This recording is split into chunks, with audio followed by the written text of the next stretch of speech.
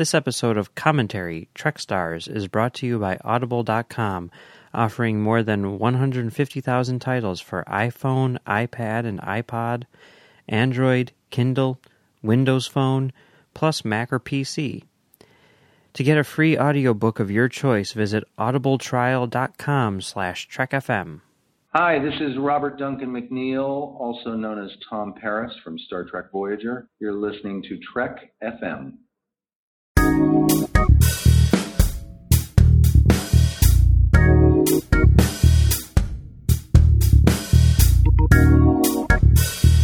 Hello and welcome to Commentary, Trek Stars, a show which deals with the work of Star Trek creators outside of Star Trek. I'm Mike. I'm Max.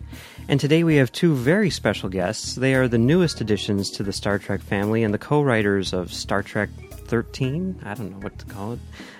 J.D. Payne and Patrick McKay. How's it going, guys? We're doing great. How are you guys doing? We're doing well. Thank you very much for joining us. We really appreciate it. Of course. Now, just so that people know, who's JD and who's Patrick? J.D. Payne here. And this is Patrick McKay. How you doing? Okay. Sounds good. Thanks. And we should first say thank you for having us on the show. We're very honored to be here and glad to talk to you. Oh, no, I mean, it's the honor is ours. We really appreciate it. I mean, you know, this whole show, this whole series that we do is designed to kind of like showcase the work of Star Trek creators and everything. And when I saw that interview with J.J. Abrams and he said that the new movie was being written by Payne and McKay, I kind of freaked out a little bit because I had no idea who you guys were. And I have a feeling a lot of fans are in the same boat. So thank you very much. Hopefully that'll all change today. And yeah. Cool. So we'll get into Secret Origins and all that stuff in a little bit, but so as not to bury the lead. Are you guys Star Trek fans? Yeah, very much so, yeah. We both grew up on Star Trek, but each in different ways. What is your favorite Star Trek series or whatever? Yes, because we need to make sure that the right people are already angry with you. Yeah, well, you know, it's funny. We were just talking about this sort of. There's so many incarnations, and each kind of has its own thing. But I think, you know, if we really had to, you know, I think it's safe to say that, you know, we would have to put our chips on Next Generation in terms of just the series. That sort of holds up the best. It has the most number of great episodes and crazy science fiction ideas. I grew up with the original series, but, you know, it's a little quickier, I think, today, for sure. But yeah, no, it's so, you know, we've been working together for a long time, and you know, we would, when we were younger, you know, sit down and talk about who was the better captain, Kirk or Picard, and, you know, so get in these long conversations about it. And there's so much just wonderful that each one does. And Star Trek is in some ways such a big universe that allows you to go so many different places. And so we have a very soft spot in our heart for sort of a lot of the different incarnations of the franchise. You know, I had to grow up with the original series. You know, I sort of discovered Next Generation in my mid-teens, and, you know, felt like I found this just wonderful gold mine. And then, you know, sort of watched a ton of that, and would literally, you know, recorded on UPN, you know, DC-20 in Washington D.C. and had my own little tapes, VHS tapes, where I would edit out the commercials and have my own little master Star Trek file and cross off the episode list as I got them all, you know, cataloged over the course of my childhood. But then, you know, Deep Space Nine came on, and so I started watching Deep Space Nine, and then, you know, went through Voyager. To a certain point, and so, you know, really just had a love affair with Star Trek throughout my youth. All right. Yeah, this is kind of interesting for us because this is like the first time that like Star Trek writers have been from our generation. You know, I mean, everyone else. You know, I mean, we're about the same age, and it's kind of interesting to see, you know, Star Trek from someone who grew up with it with the same perspective that we did. You know, we both grew up on Next Generation. I know Max has seen the original series first and everything like that. Well, I mean, we are people who discussed the latest episode of Next Gen in a high school cafeteria. Exactly, yeah. So that's a whole generation. Definitely. That's a generation of people. It is. Have you guys seen, like, everything, or just, you know, certain things here and there, or do you favor one series over another in terms of, like, how much you've watched or anything like that? I've probably seen the entire original series. My parents were pretty big Star Trek fans, so I grew up inundated with Kirk and Spock and McCoy. And, I was seeing the old movies in the theaters, and, we would watch the old episodes all the time. And that was just sort of the fabric of what I grew up around. So I've probably seen just about every episode, if not every single one. Next Gen, there's probably, many that I haven't seen yet. But like the sort of favorites that we go back to, I've seen, a dozen times. JD, you've definitely seen all of Next Gen, right? Most. I mean, there's probably a few hiding in season 1 and 2 that I never made my way to, but yeah, I mean, and we cite them sort of chapter and verse. We'll talk about the Inner Light. We'll talk about Chain of Command Part 1 and 2. We'll talk about Tapestry and Best of Both Worlds Part 1 and 2. Yesterday's Enterprise, All Good Things. There's so many just wonderful ones in Next Gen, but then there's some really wonderful ones in TOS also, where you've got Devil in the Dark, and we were watching Court Martial the other day, which has some great stuff in it. And, but I think JD, am I wrong? I think neither of us have seen large portions of the other 3 series, right? Like I watched maybe the first season of Voyager when it aired, but I probably haven't seen much more than that. I think I've only seen like 1 episode of Enterprise. And Deep Space Nine, I certainly watched when it started, but I never kept up. I've actually been wanting to revisit it because I hear it's sort of Battlestar Galactica-y in its ambition, and it's very, a little darker. And so I've heard good things, but those other 3 series are definitely more of a blind spot. Are you, JD? Have you seen those? Or I watched a bit more of DS9 and of Voyager, sort of throughout the end of high school, and then when I got to Yale, I didn't have a TV in my dorm room, so I was like, take the trek over to the common room where there was a TV and watched Voyager there a little bit, but then finally I ended up going away for a few years, so didn't end up having a ton of TV access, so didn't sort of catch the end of Voyager. But I certainly watched the first, I think, 3 or 4 seasons of it. But yeah, so we've definitely been there, sort of. And Enterprise, I should say, I've only seen maybe 2 episodes of. So Enterprise, I never really got into. Okay, all right. Well, I'm excited to let you know that Deep Space Nine is unbelievably fantastic. I'm excited to get to tell you that it becomes exceptionally good. If you're a fan of Battlestar Awesome. Galactica, you will like Deep Space Nine because it is sort of like the proto Battlestar Galactica. A lot of the guys who ended up doing Battlestar Galactica met and got their start on Deep Space Nine, so definitely check out that show. And don't be dissuaded from the first couple seasons because it's a little bit of a slow start, but once it hits season 3, it's just off and running. So, Cisco does punch Q, though. Yeah, there is that. That is pretty good. Well, and that's it's like the Dominion War, right? Where there is a long serial story involving this intergalactic war. Is that right?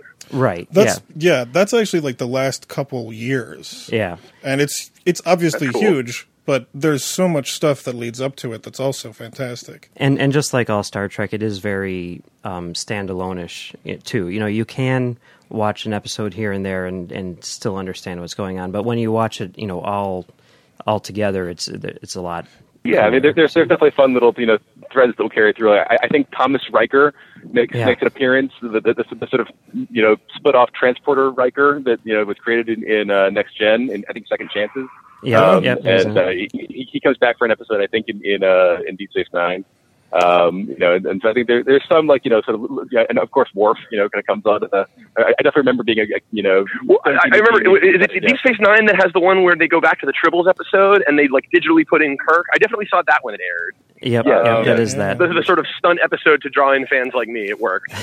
and that's the other thing, I mean, for you, Patrick, who's a fan of the original series, you can tell it's the most connected to the original series. Not only is it the most connected, but it's the most in keeping, I think, in terms of spirit to the original series. It's very much... But whatever. Enough about other Star Trek. You've got us sold. I'm going to go watch Deep Space Nine right now. Excellent. Anyways, let us know when you get to crossover because that's dope. Yep. so awesome, cool. So Patrick, growing up as an original series fan, do you have any favorite episodes of that? Any real standouts for you? Well, so it's been great. We've been revisiting them as we're, since we started the whole Star Trek 3A conversation, and have been sort of working my way through them. And, it's interesting. The best ones are as good as anything. City on the Edge of Forever is amazing. The end with, just beam us up, get us the hell out of here. And you see how shattered Kirk is. I mean, that's awesome. That's something that's sort of ahead of its time in a way. And then the other ones, JD mentioned, Devil in the Dark is a cool episode. I mean, the Horda, the like pizza monsters, a little silly, but the idea is very sort of aliens. You know, the miners who are getting attacked by something in the tunnels. They don't know what it is. Like, it's really kind of cool and effective. The Doomsday Machine is awesome. I mean, that was one that, like, I mean, and these are also episodes that I've been listening to my parents quote through my childhood. You know, what does he say? I think it's like Decker's dad, who's the sort of Ahab captain, and he's, you know, well, what happened to your crew? Where did they go? You know, are they alive? Well, they were, but not anymore. This is like literally like me at 5 years old, like listening to my parents, like, you know, riff on these things in a half joking, half appreciating, half loving way. So yeah, I mean, there's a whole batch of old series ones that are just great. But you know, what bums me out about the old series is I feel like it's not as, I don't know, I always have to like apologize for it if I'm trying to like to bring someone in, you know. There's always the aspect where if you're sort of not, I mean, at least for me, I was sort of raised with that aesthetic of all the bright colors and the, you know, the polyester uniforms, you know, they look like, you know, Steve Zissou's crew or something. And for me, that stuff all kind of works.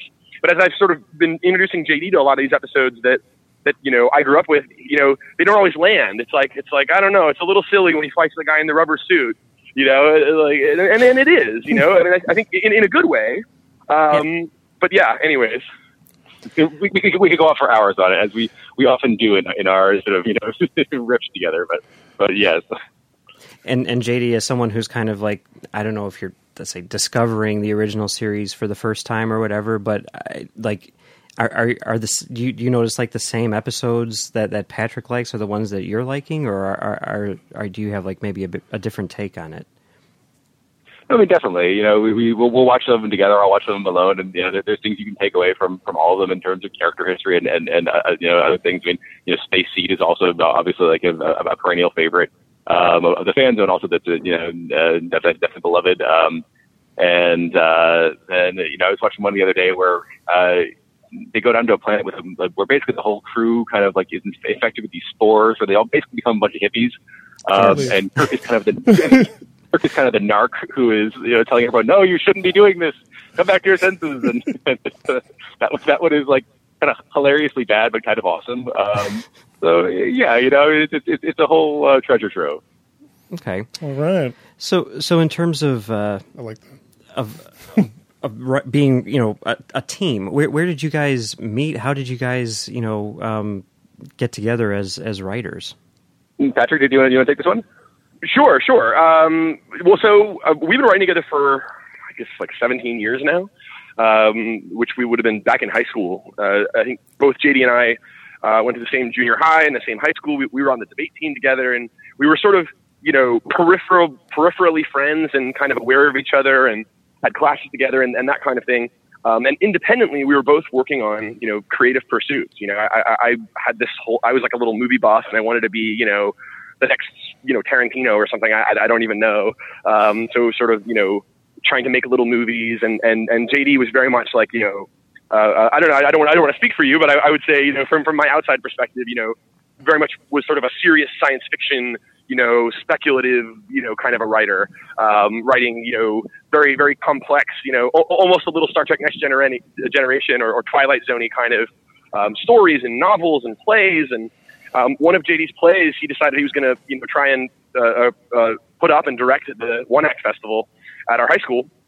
And he mentioned it to me offhandedly in the hallway, and I was like, direct? I think you mentioned it like to ask if I wanted to help. I don't think like I jumped on that. I think you invited me. Yeah, definitely. That was the case. But yeah, well, so then we directed it together, had an absolute ball. And then for the next year's One Act Festival, I guess next year would have been our like senior year. We wrote something together, and that was our first sort of collaboration. And very quickly we found that everything that I was hopelessly bad at, JD had been developing on his own and was awesome at. And everything that I was pretty good at, you know, was some of his least favorite things to work on, you know, creatively as well. I think that's a nice way to say it, right, JD? Yeah, very, very much so. Yeah, so it very quickly fell into sort of a natural creative partnership where you know, we worked on developing a voice together, and it was always something we couldn't not do. You know, I mean, we went off to separate colleges, both in the Northeast, and we were sort of a train ride away from each other, and just it sort of naturally fell into our one acts became three acts, and then three acts sort of naturally developed into like a screenplay structure. And I think my freshman year at Yale, someone there was a producer who came and sort of took pitches on things at sort of a master's tea kind of a thing. And we had this idea we'd been thinking about doing it as a stage play, but it was also sort of movie-ish. And pitcher to me was like, "That sounds really great. How soon could you give me the script?" And I was like, 2 weeks. And we bullshitted him. Yeah.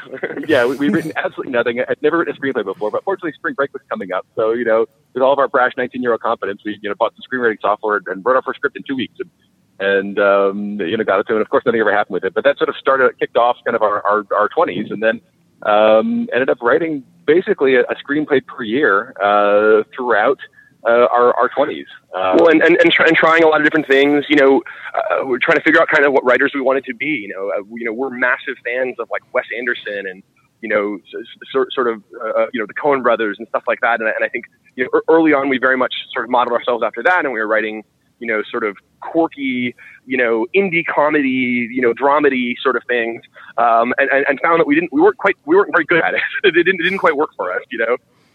We have very different tastes, JD and I. I mean, we look alike, but each of us kind of brings his own thing to the table. In fact, people always ask us, when we come into a room together, they say, "Are you guys brothers?" Like, and literally, it's eerie. Within I don't know, maybe 15 seconds usually. We've got catcalled on the street before when we've been walking around developing a project or something. Like, one guy shouted out the window and said, "Brothers!" And like, no. I guess when it's like married couples, when you spend a lot of time together, you start to sort of like look at each other a little bit. And I think there's sort of similar vocal inflection sometimes. So it's an understandable mistake, but but it's also very much like a negotiation. In sort of ways, big and small, we're very different. JD's a little more of a homebody. I'm a little more of somebody who likes to go out. JD's sort of more of a religious person, and I'm not so much.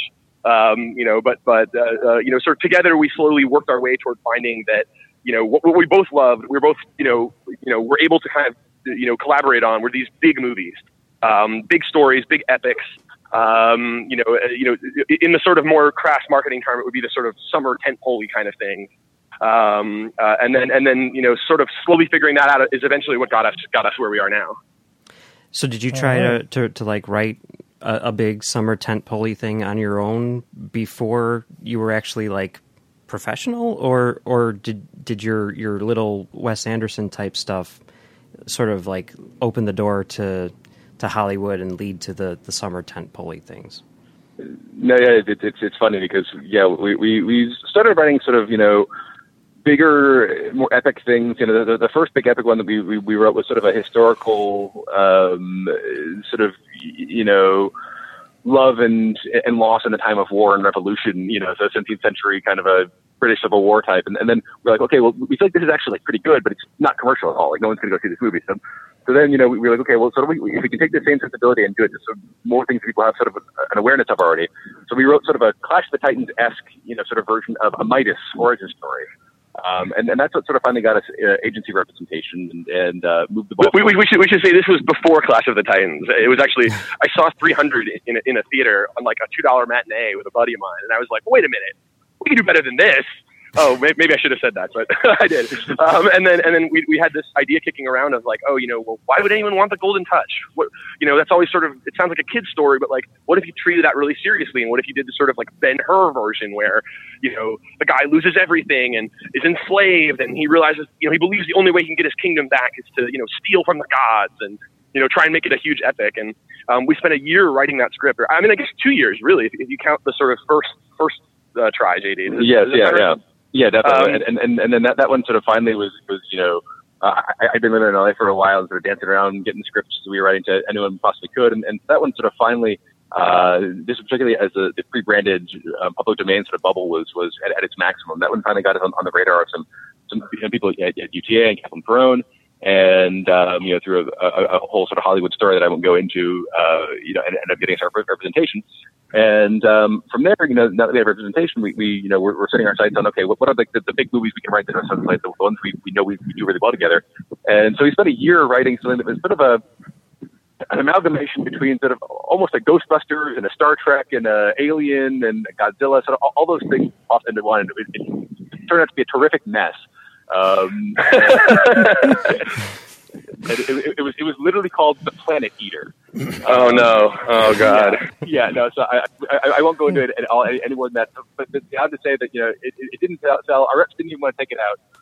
And so finally and this is now, we say this is now sort of like 2009 maybe or something like that. And I had just moved out here. I had been in DC getting my master's in creative writing while we were working on some of these projects. And then after we sort of got an agent with that Midas script, I moved out to LA, and now we're sort of like working crappy jobs and writing in the mornings at 5 a.m. and writing on the weekends, and was not working as we were writing the script that was, as JD says, a mess. And then we wrote one more of, as you mentioned, the like sort of summer tentpole things, and that was a script called Goliath.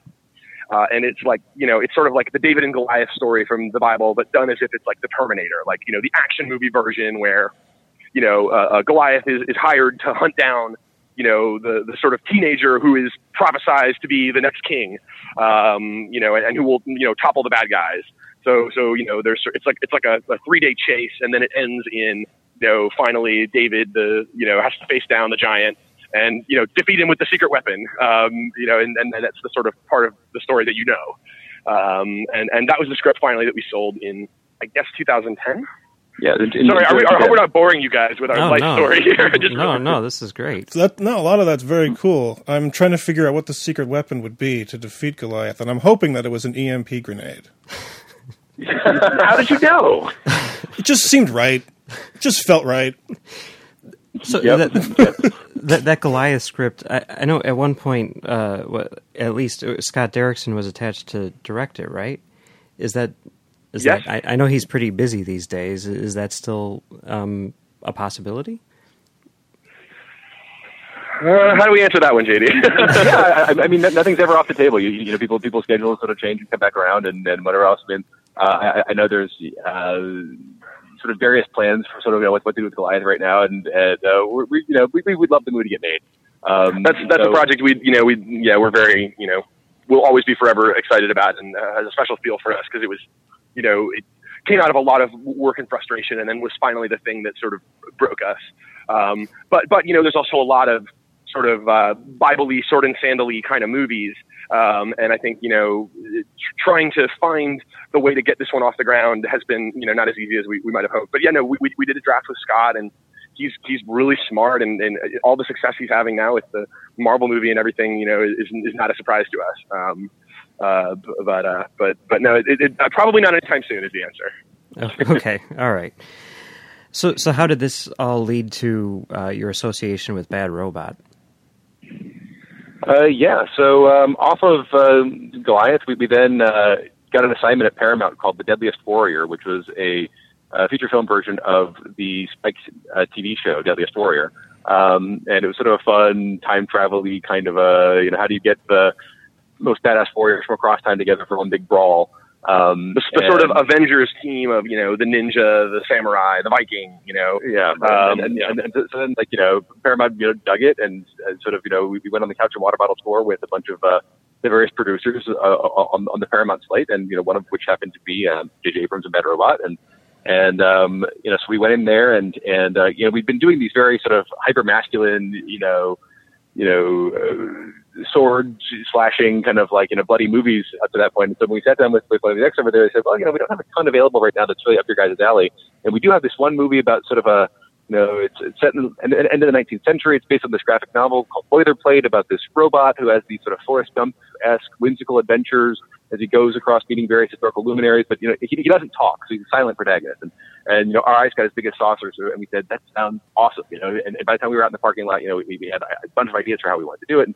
And we just very quickly found over there that there was sort of a creative kismet where our sensibilities aligned, and it seemed like we very much wanted to tell the same kinds of stories and really enjoy all the executives over there. And so we wrote that one and had a great time with it. And then that led very naturally to another one that was, much closer to the Star Trek vein called Micronauts.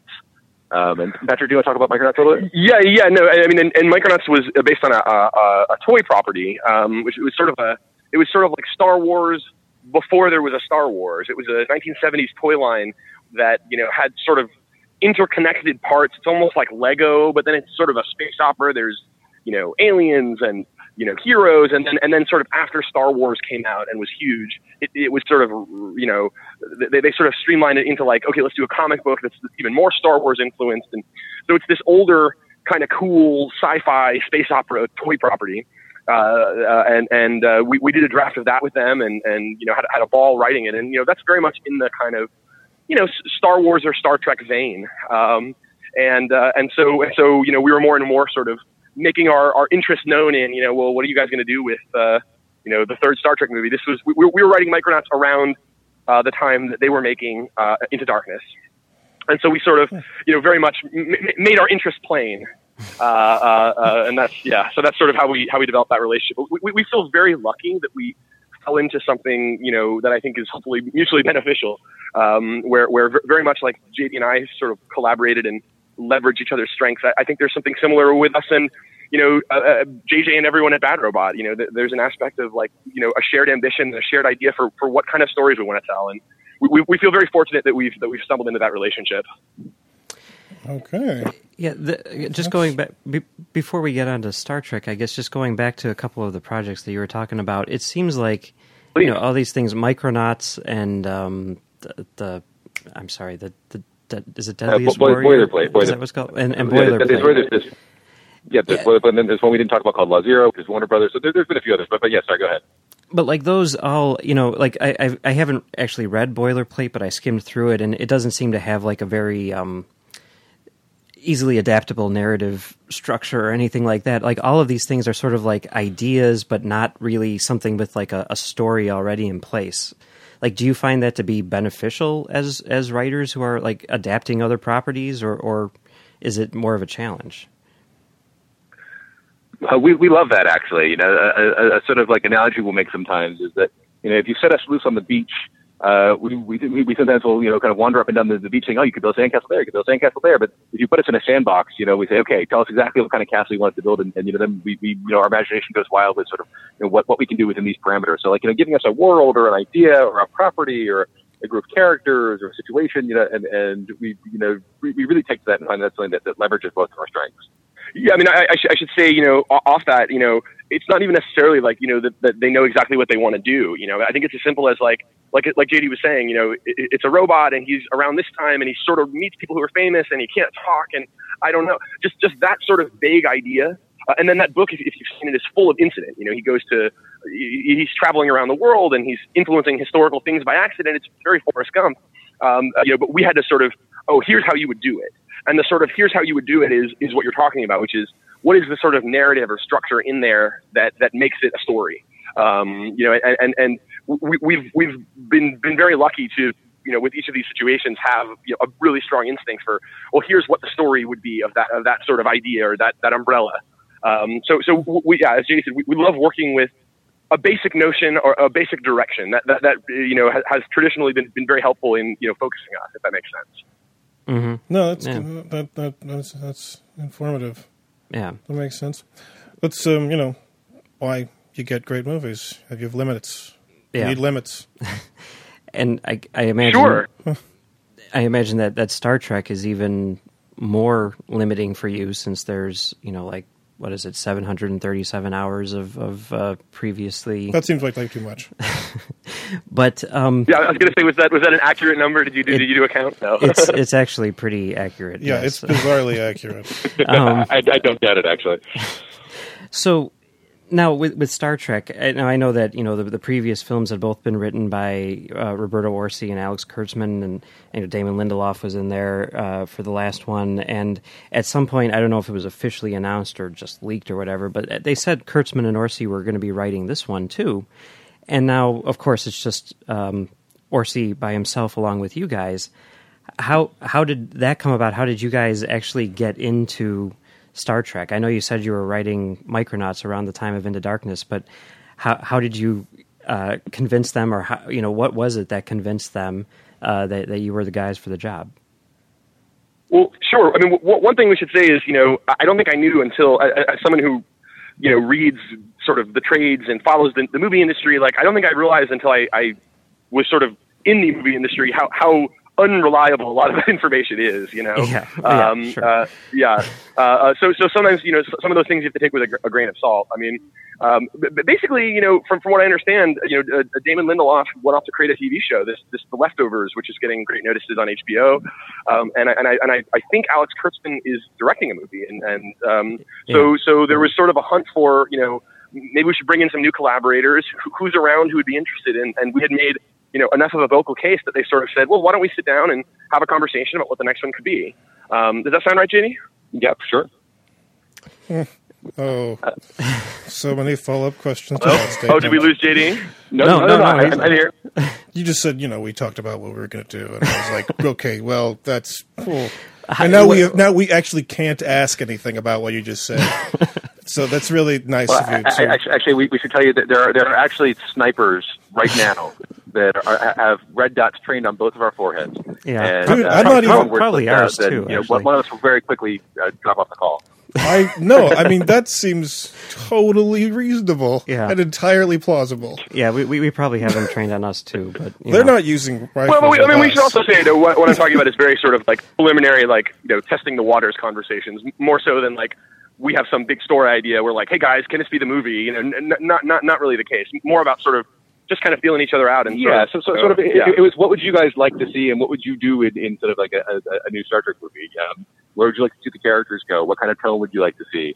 You know, what could you think about for villains? What kind of plots could we have? You know, sort of, you know, all those kind of things. While also sort of saying, well, you know, the first two movies have very much teed us off to sort of, you know that now we're on the 5-year mission and we're, you know, have some of those parameters and saying what you know, where do we go from there? And you know, they brought some instinct to it. We brought some instinct to it, and you know, so it all went into the soup and you know, has gotten refined over the course of development for the last, you know, X many months, and it's been just a really delightful process.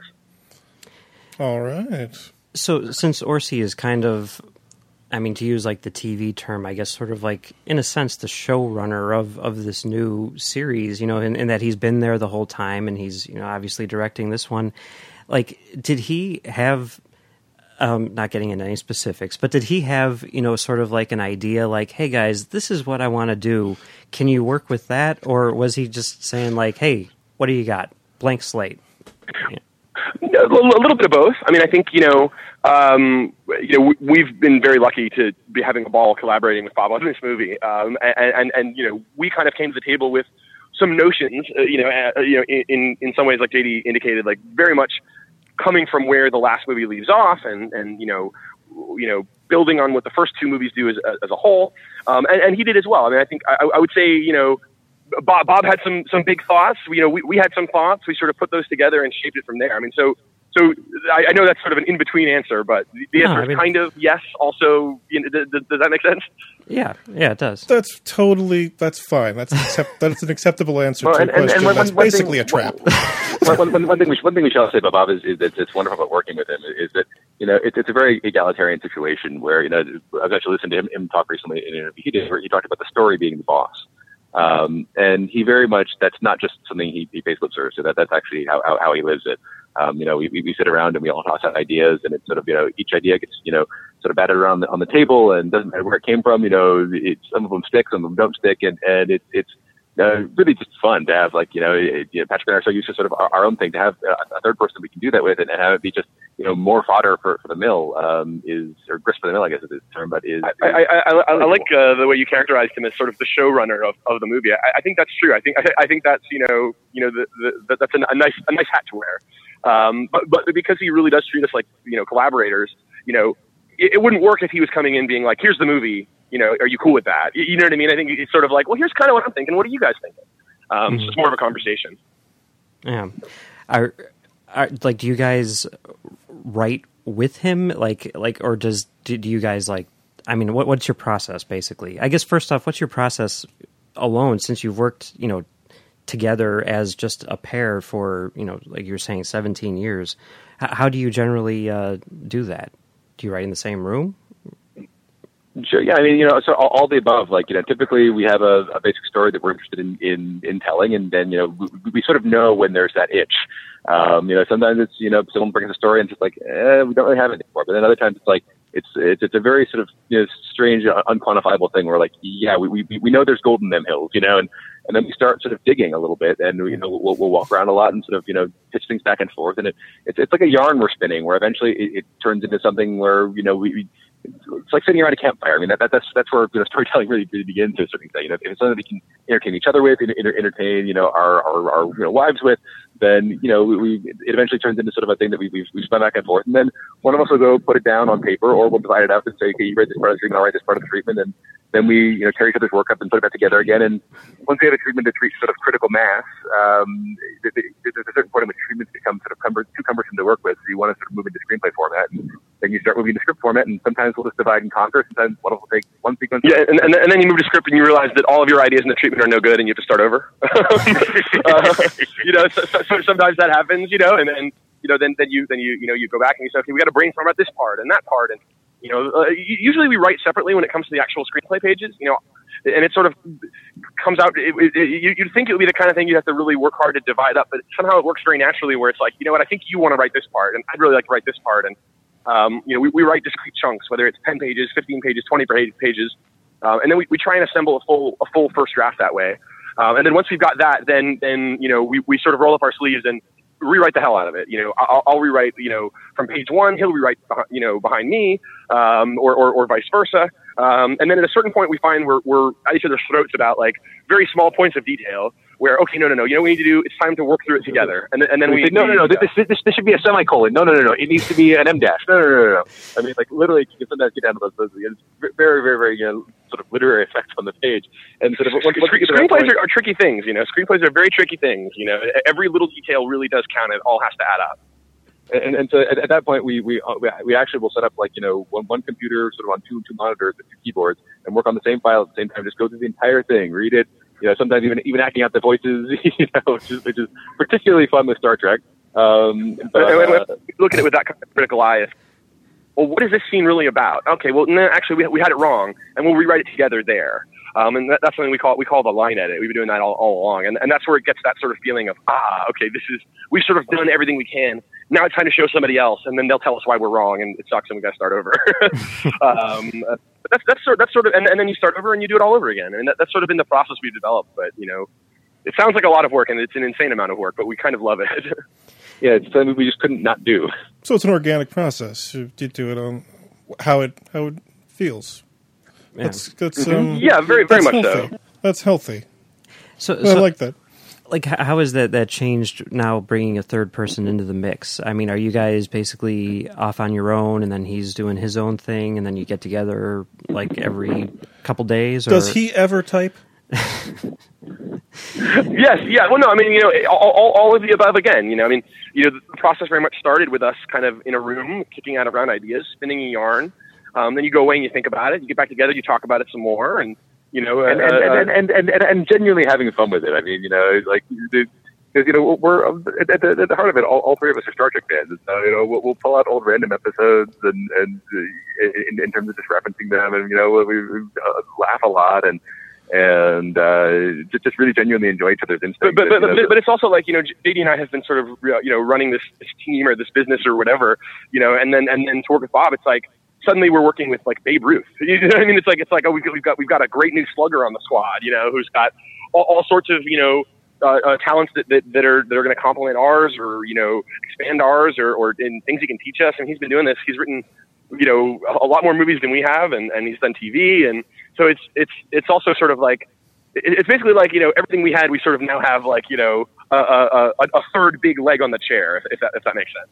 Yeah, so we talk about with each other in terms of our own processes. That we say, people ask us what it's like to write in a team. I say, well, it's sort of a difference between 2-wheel drive and 4-wheel drive. When we have 4-wheel drive, it's there's very little chance that you're going to get stuck because if I'm stuck, Patrick can usually get us out of it, or vice versa. Now with Bob, it's I guess 6-wheel drive.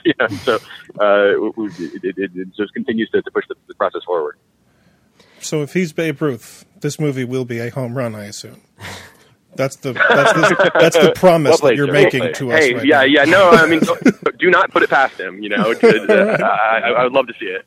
I don't know if your process is different depending on who you're working with as a director, but now that he's in place on that, and he has sort of like, I'm assuming, specific ideas in terms of what he wants to do from a directing standpoint, has he been able to come back and say like, okay, now that I know that I'm doing this, let's make it like this? Or now it's got to be good. or has it not really changed at all? Well, yeah, in some ways, it's just given us license to say, okay, this is going to be the movie. I mean, sort of when you're writing it just as a writer, you sort of always have in your head that like, a director will come in and bring in a whole sort of other point of view, which is, a great thing in terms of sort of bringing other voices to the process.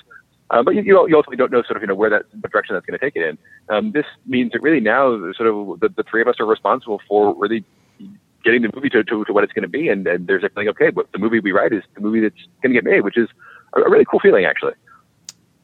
Oh my God. It's Kirk, Spock, and McCoy. There you go. Who's who? I don't know who's who in that analogy, no, but I don't identify yourselves. You'll limit your groupies. Any version of that, Bob is the captain. He, yes, certainly. So you're limiting your groupies. Don't identify. Well, if I can be McCoy, then I get to be Carl Urban, and he's got groupies, I'm sure. I think the other day Bob said that he identified most as Spock. If I recall correctly, in another interview he was talking about, or maybe the Spock. I don't remember, but anyways, yeah. So I dig that. Outside of Star Trek, what have been your biggest influences as writers? I know you were talking about Wes Anderson and the Coen brothers and everything like that, but like, is there any particular writer or director or movie just in general where it's just had like no matter what it is you're doing, you cannot help but be influenced by that thing?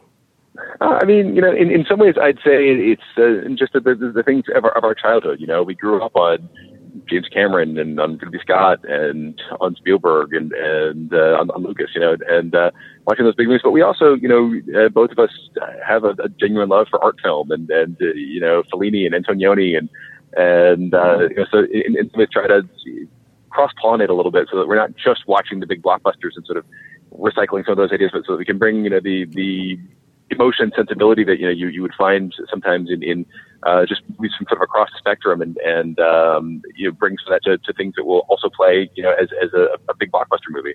We love things. I mean, like Groundhog Day. We love Groundhog Day. We love Citizen Kane and The Godfather and I don't know, Rosemary's Baby is my favorite movie.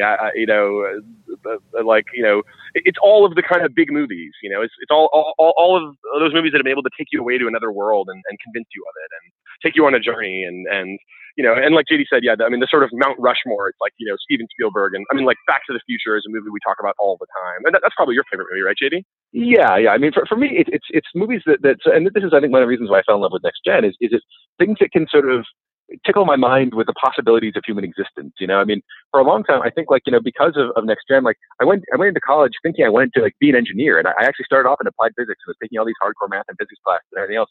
Then I sort of found that I was stealing time from my problem sets to work on my screenplays. And it was like, oh, I don't actually want to be the engineer on the Enterprise. I want to write about the stories of the Enterprise. So it's those stories that make me, and that make me sort of think what could be out there and what could we become as human beings? What's our possibilities as individuals and as a species? And so movies that can do that and sort of transport you and make your mind just a whirl with those things. That's it for us. That's very solid. I like that. That's good. Before we finish, I feel like I have to do this because we are on Trek FM and this is a rather crazy world, Star Trek Online fandom, but there is a significant population of people online who are not thrilled with the new movies. Let the record stand that I am not one of those people. I absolutely love them. So anyway, okay, but there are a lot of people who are not on. There are a lot of people who are not on board, and I'm very curious how that particular protestation is being dealt with within the production of the new movies. I mean, do you think about those people who don't care about the new movies, or are you trying to bring them in some way? What is is there a thought process? Let me sort of turn it around rather than the sort of third party avatar. What do you guys think of the new movies? Mike, you said you really like them, but totally honest, where are you guys on the new one? I'm not really impressed.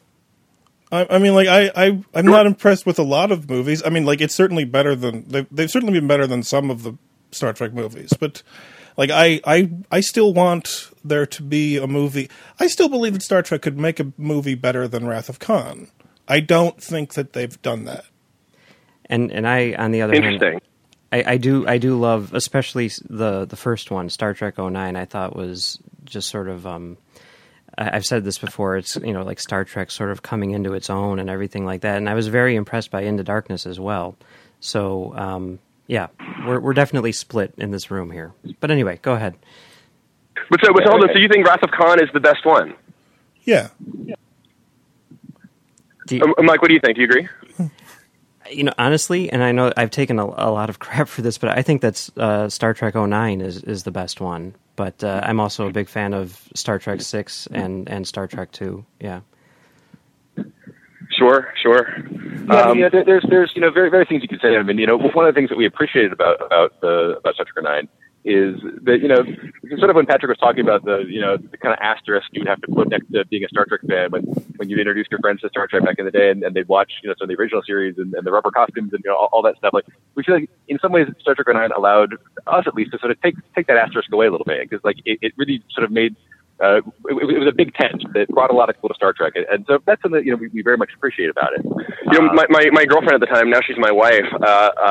She went with a friend of hers, who was actually at the time my another friend of mine's girlfriend. So she and one of her girlfriends went just to go see a movie, and they're like, let's see Star Trek. I mean, to me that would even happen. Someone she'd never seen anything before, she didn't know anything about Star Trek, and she's like, I heard it's good, let's see it. Like, I mean, to me, that's an enormous compliment to what they did. That like, I feel like Star Trek 09 is pretty true to what I love about Star Trek, and maybe it doesn't sort of have, everything I might want to see in the most ultimate Star Trek movie ever, but I felt like it brought everybody to the party while still being true to what I think the party should be about, and that's also why you have multiple movies, like.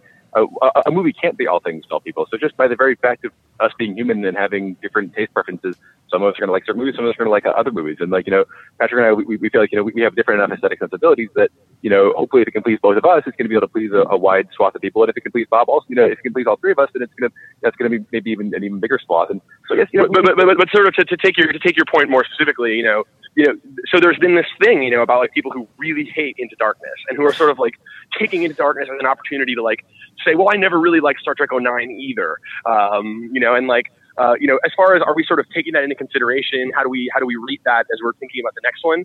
There's something that JD and I talk about in our collaboration, as like a principle. It's like, he's going to write things that sometimes like I don't love, and I'm going to write things that he doesn't like or love or anything and things suck, but there's a way that you sort of, continue the conversation. And it's JD, do you want to talk about the sort of thing? Sure, yeah. I mean, it's something that they do in improv comedy where it's a game called Yes And, where someone will throw out a situation and then someone else will say yes, and then then I went to the bus. Oh yes, and at that bus I then met an international criminal. Oh yes, and with that international criminal he asked you to get involved in his crime. Oh yes, and it's sort of taking what's there and instead of saying no but, it's taking what the other guy has brought to it and then figuring out how to add something to it that you can bring to it so that it sort of keeps the creative energy flowing. When you play no but, it's sort of like you can just sort of stop the conversation cold and you're like, oh, okay, we sort of have to hit the reset button here a little bit. And so we try in our own collaboration to sort of honor the creative energy that the other guy has brought to it and then figure out what we can bring that sort of,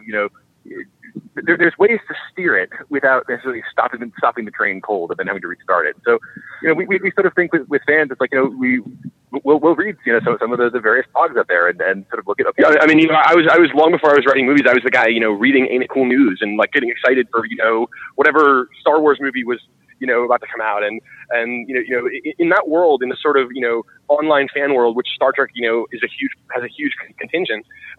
There's too much no but, I think there's too much like, negativity, which is sort of like it's like this is not my Star Trek, or this is not, this is this is the worst piece of crap ever, and like, and I don't know, there's not a lot you can take from that and produce good work with. I think, so I would say, the voices that are like most helpful are the ones where it's like, either constructive criticism or well, what I'd really like to see is this. We haven't done that yet. Well, that's sort of continuing the conversation, I don't know if that answers your question. I hope it does. No, that's good. I definitely think about, like, because there are people on like in the world of Star Trek Online fandom that are like much more vocal about what their problems are, and I don't really have so many very specific huge criticisms. So like I just sort of like, you know, I go, yeah, it's not as good as other things. But like there are people who are legitimately like super crazy obsessed with tearing things apart, and that is definitely a destructive energy that it would. Well, it's an energy that like it doesn't really like help you create anything. You know, certainly, you know, if someone, that's kind of what I'm getting at. Yeah, it doesn't help. It doesn't help you create anything. It certainly doesn't help people even in just judging things. They're you know, objectively, but like there is something very zen about the notion of quality. Like you essentially can't be super focused on it. Mm-hmm. You have to just do it. Yeah, and that seems very intelligent. Yeah. So I'm on board. Well, so off that, let me turn this around to you guys. What would you like to see in the next movie? What are, you know? Oh, Max, how about you? Since I like what's been going on, I'm okay with continuing in this direction. But Max? Well, all right. I don't know. I don't have very specific like desires, but I have said for a while. I've said like the same thing. Like I would like to hear them say, the new movie is going to be an adaptation of a piece of the action. Oh, here we go, this again. because it's so ridiculous a concept. It's so insane a scenario, a planet of mobsters, that if I heard that was going to be like essentially the inspiration for the new movie, I would be unbelievably intrigued. Because it would mean that you figured out some way of making that make sense and good. And I was like, that would be the sign to me that this new project is going to be amazing. Yeah. Awesome. Makes sense. All right. Well, I know you guys got to go. Just any final thoughts or anything that you want to tell the fans or anything like that? Gosh, I don't know. JD, what do you got? Yeah, we can say that, you know, we feel awesome about working on this movie. You know, it's been really fun so far, and we're having a ball as the pages keep coming out. And you know, we want you to know we're trying to make an awesome Trek movie. You know, no one wants to see a great Trek movie more than us. And you know, if there's any, you know, sort of peace speaking that I can do to your Star Trek souls, it would be that we want to make an awesome Trek movie, and we're using every skill that we have. And you know, of course, we're still learning a lot too. And you know, so we're not going to be perfect at this, but we're bringing all the love and passion that we have to it. Well, and we'll bring in as many mobsters as we can. All right. Well, awesome. Thank you very much for joining us. We really appreciate it, and you're more than welcome back anytime you want. Thank you, guys. Thank you. Well, that was very fun talking to Patrick McKay and J.D. Payne about their careers in the new Star Trek movie and all that good stuff. I'm excited. You know, I want to hear more about that Midas thing.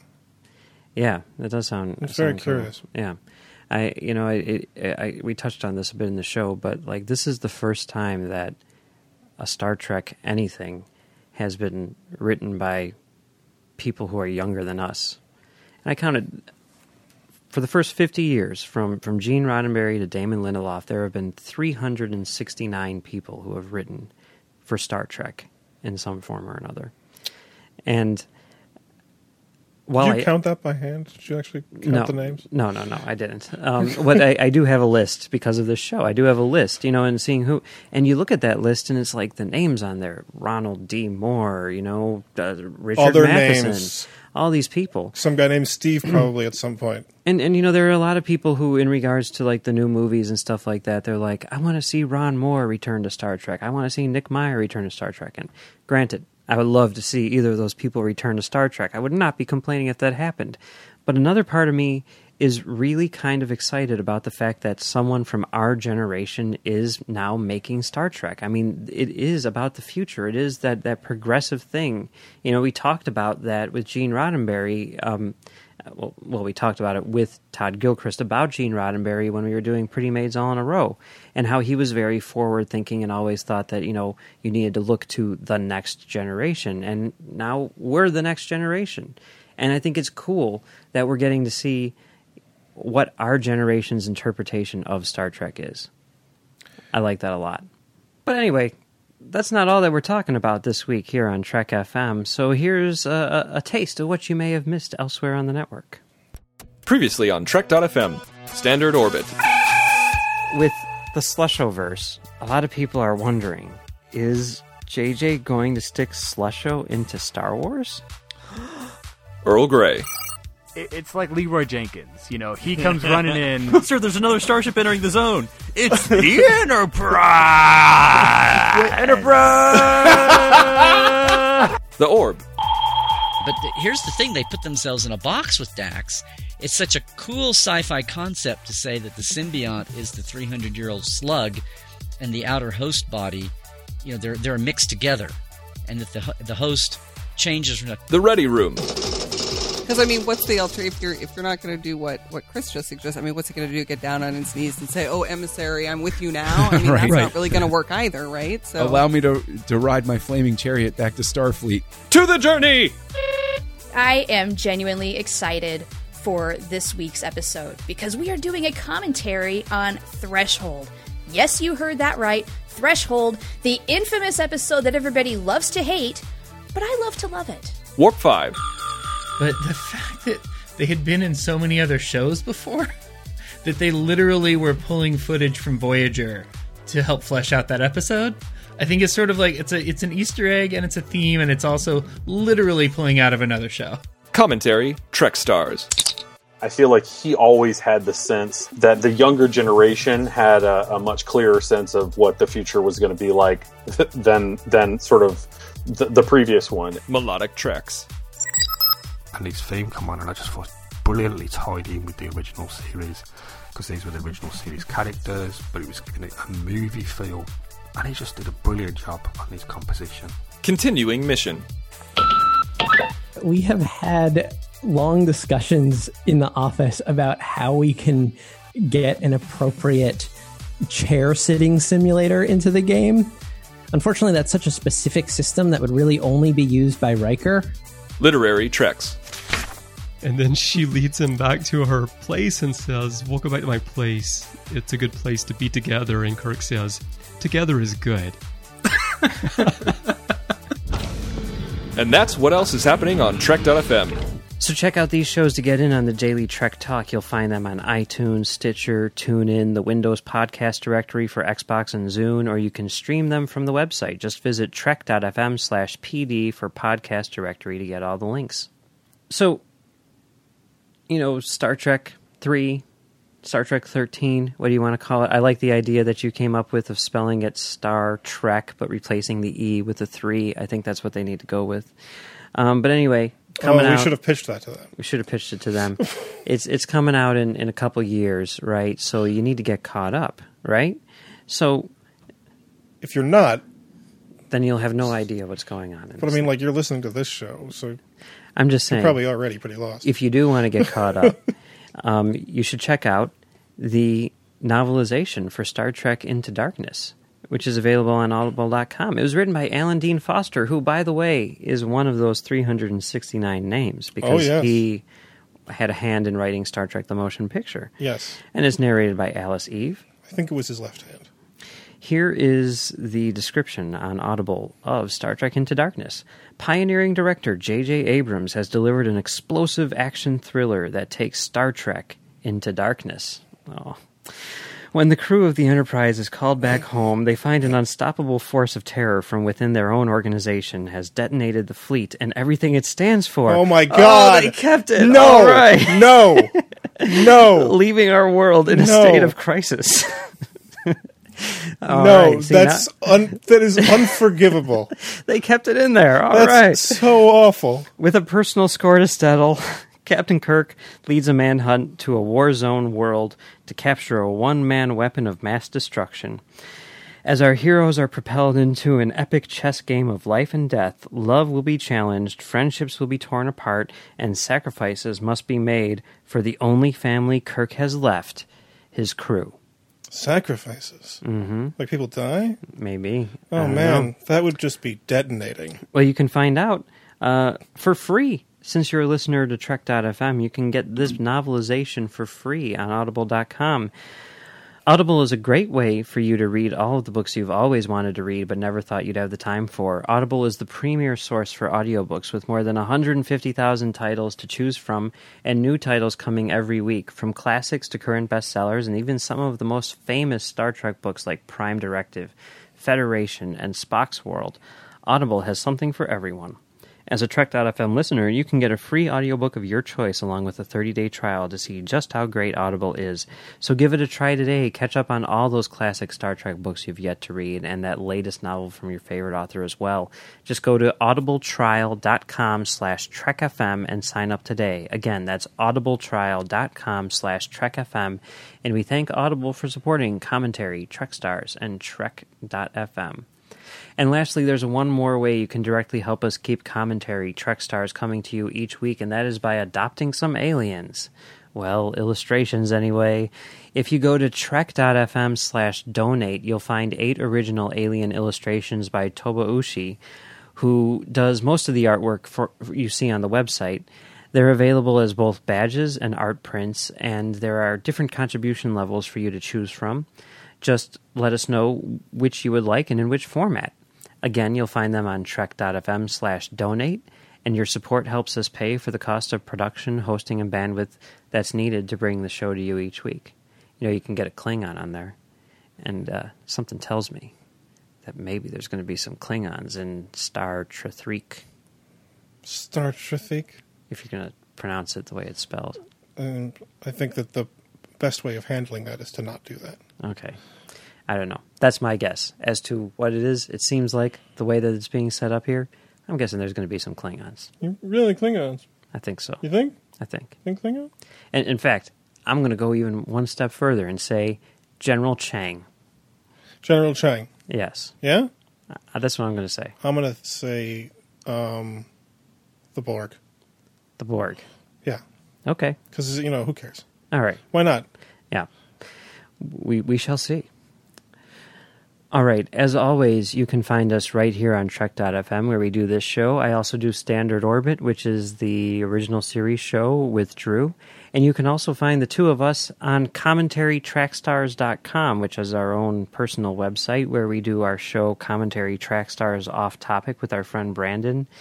It is a very casual show in which we talk about whatever we want because it's off topic. Yes. Right? And you swear a lot. I swear a lot. Brandon swears occasionally. You don't really swear that much. Well, it depends on what we're talking about. Yeah. Like if we're talking about movies that you really like, I'm probably going to swear. Yeah. So if we're talking about Boogie Nights, you're swearing like crazy. Well, no, not Boogie Nights. I don't have any strong feelings about that movie, one way or the other. Okay, fair enough. But yeah, you can find us over there. You know, we do a show each week. You can find it there on Sundays, and it's very casual and fun. We're also doing a thing where we're looking back at the year 1999, week by week. We're halfway through, so that's kind of exciting. No, we're like 14. We're like 15 years after. We're not halfway through. Okay, it's whatever. over. We're halfway through our retrospective on 1999. So check that out for sure. That's CommentaryTrackStars.com. where you can find that. You can also email us at comtrackstars@gmail.com, or you can find us on Twitter at comtrackstars. We've got so many comms. Yep, that's true. It's crazy how many comms we have. So that's it for this week. We will be back next week to start our new series on Will Wheaton.